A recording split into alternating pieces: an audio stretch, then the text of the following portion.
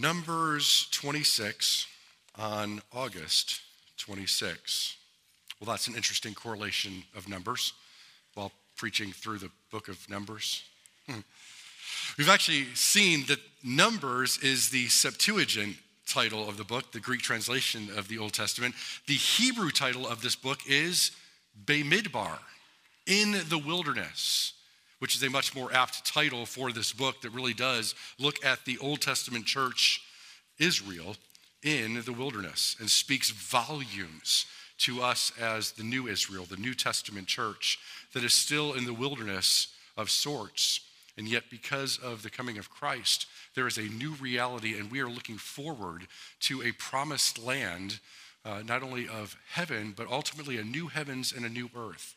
And so we come to chapter 26, and we see Israel now on the banks of the River Jordan, ready to enter into the promised land. And in chapter 26, we have a second census to be compared with the census that was back in chapter 1. Before we read it and do any of that, let's come before the author in prayer. Lord, as we have worshiped in song, we now worship in study. Grateful for the opportunity to have your word opened to us. And so it is that we would pray for your Holy Spirit to come, that might be the case. For your Spirit to bear witness to the reading and preaching of the words, so that it is your word and that your word is opened to us. To that end, as always, we pray for the preacher, knowing that he is not worthy, but by your grace he is able. And so it is through Jesus Christ that we pray. Amen. Well, the book of Numbers begins in chapter 1. Gee, thanks, Pastor Dan. You're amazing. Let me have you turn back to chapter 1 just for a moment so you can visually look at how it is that this book began. And we see in chapter 1 this census of all the men in Israel who were 20 years old and older who are able to serve in the army. Chapter 1 then tells the names of a man from each tribe who's going to help with the census of that particular tribe. And then you can, even just the way you look at it, you can see that the chapter goes through tribe by tribe, giving the number for each tribe. And that's it for most of it. And then down until verse 46, where we get the total number of 603,550. This chapter is very systematic, going step by step, tribe by tribe. Now flip over to chapter 26, where we have the second census taken 40 years later. And just looking at the two chapters, you can see that chapter 26 looks similar, but it also looks a little bit different. Both the similarities and the differences are important. Now, back in January, when I read chapter 1, I did not read every name.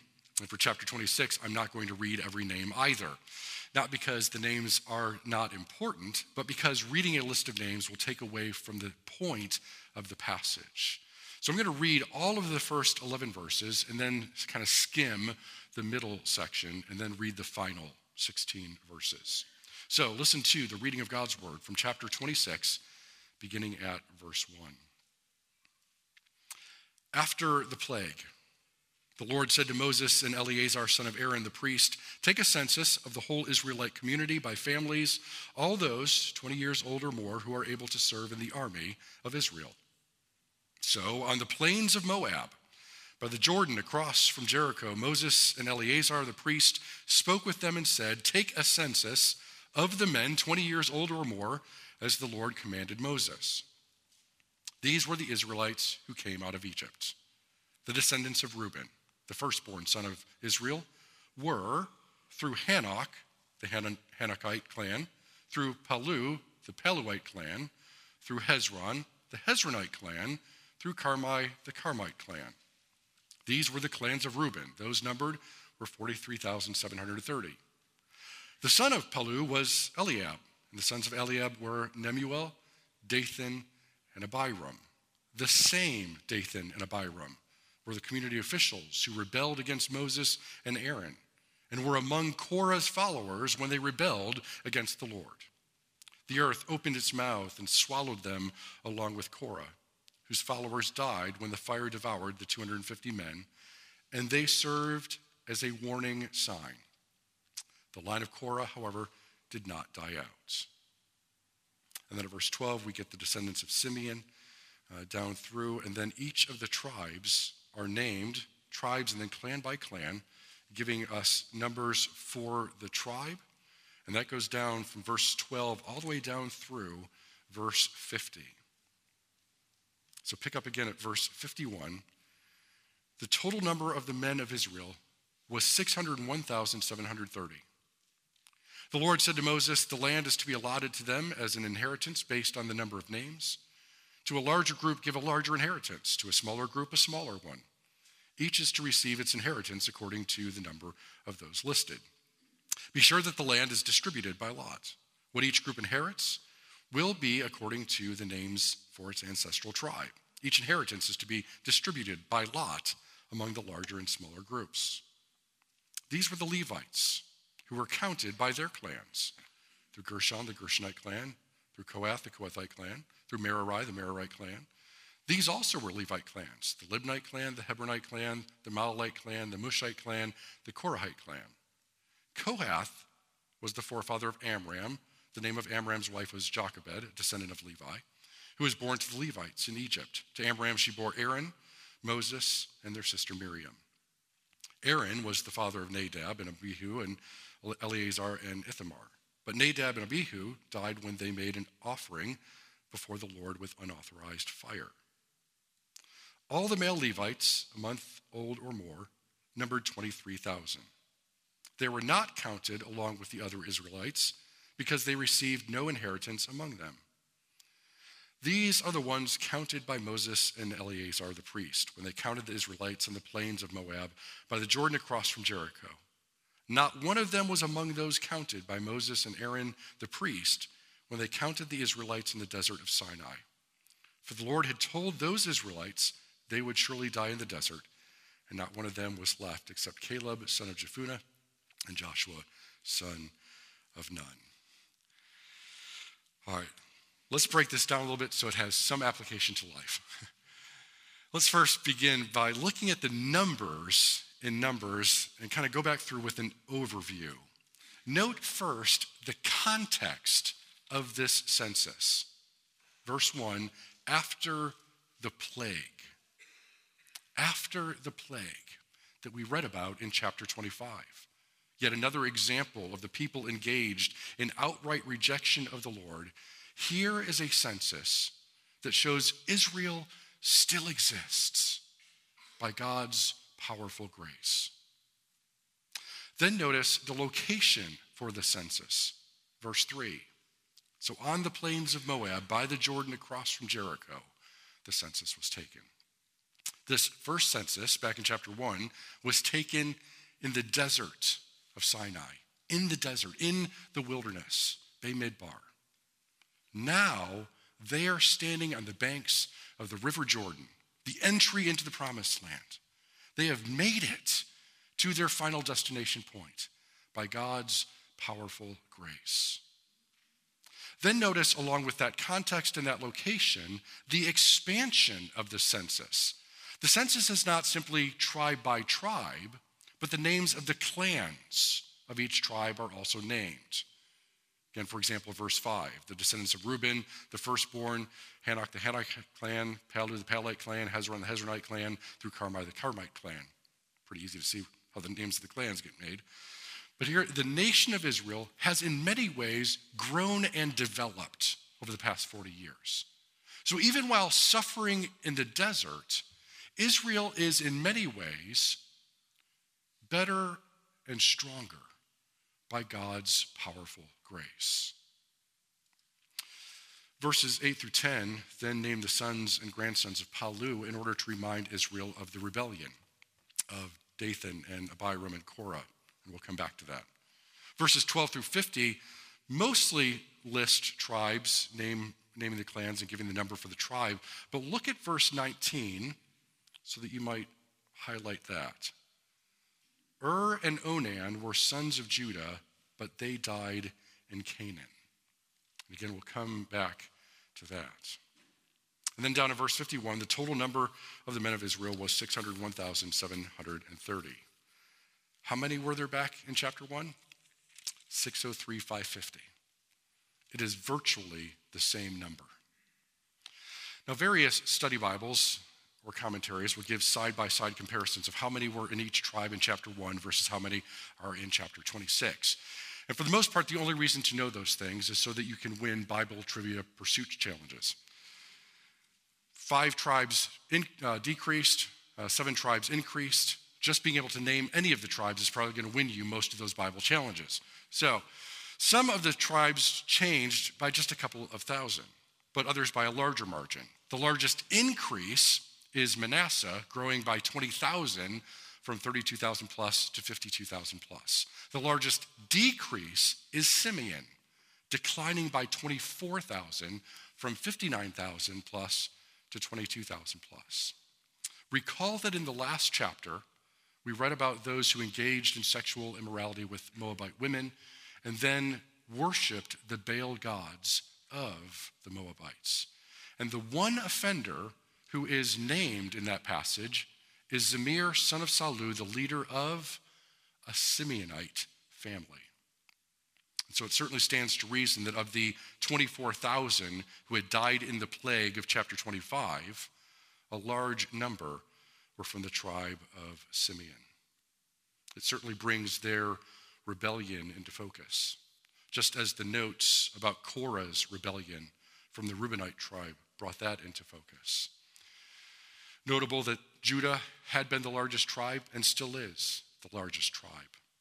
That'll be important as we look at verse 52, that the Lord says to Moses, the land is to be allotted to them as an inheritance based on the number of names. To a larger group, give a larger inheritance. To a smaller group, a smaller one. Each is to receive its inheritance according to the number of those listed.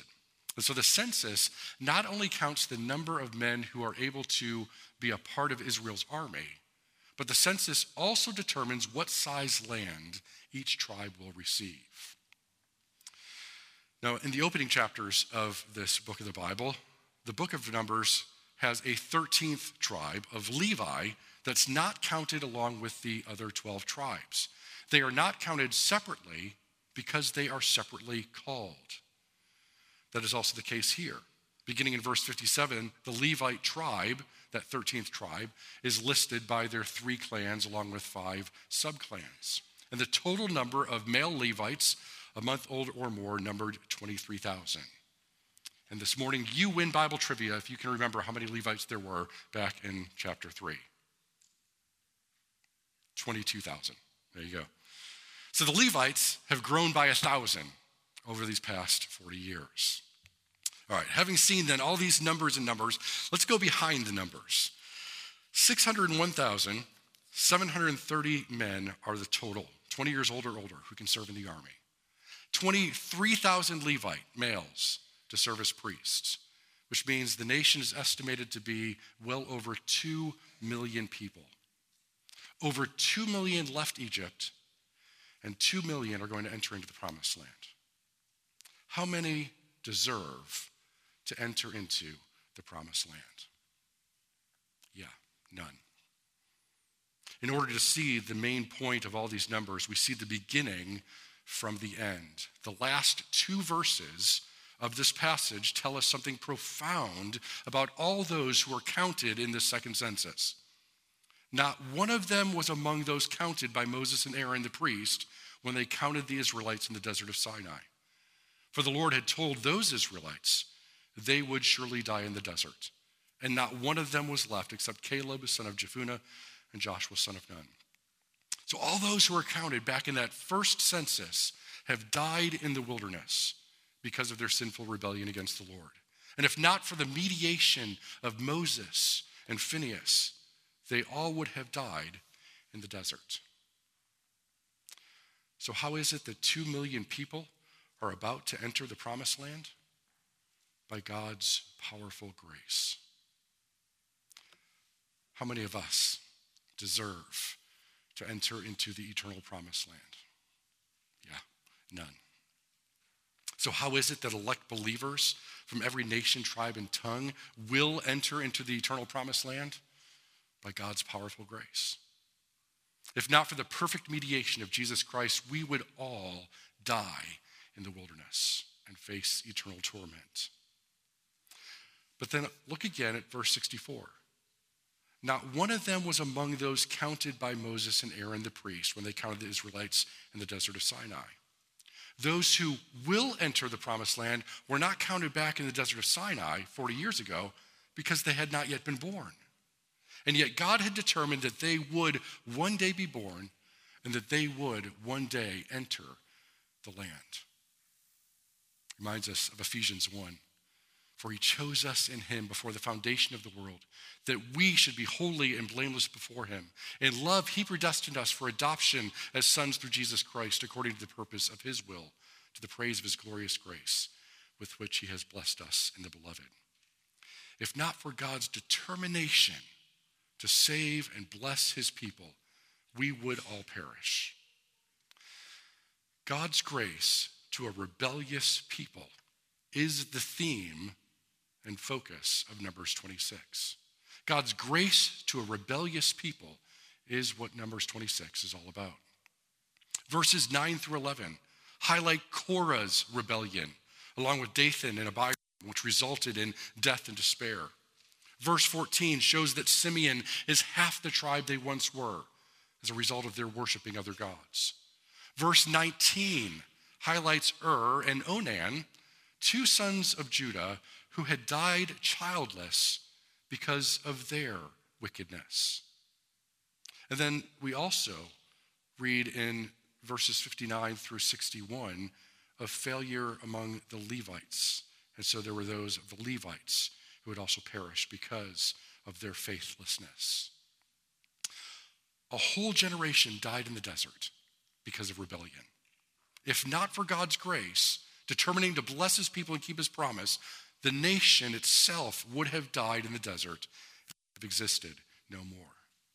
The sin of unbelief leads to death.